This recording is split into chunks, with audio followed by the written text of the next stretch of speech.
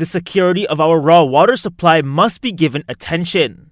The Natural Resources, Environment and Climate Change Minister said the country needs to have sufficient supply of water to deal with global climate change.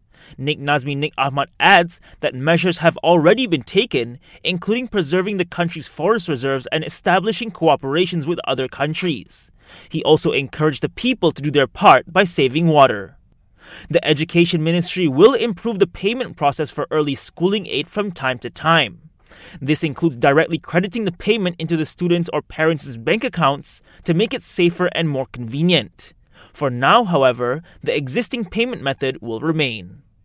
A 40-year-old housewife in Kuantan, Pahang suffered 35,000 ringgit in losses after falling for a scam involving online pet cleaning services. The UK state-run health service is expecting disruptions for thousands of patients after nurses began 2 days of protest to demand higher pay amid the cost of living crisis. And the London police force has sacked an officer after he admitted to 49 offences related to sexual attacks, including 24 counts of rape on women over the period of 18 years.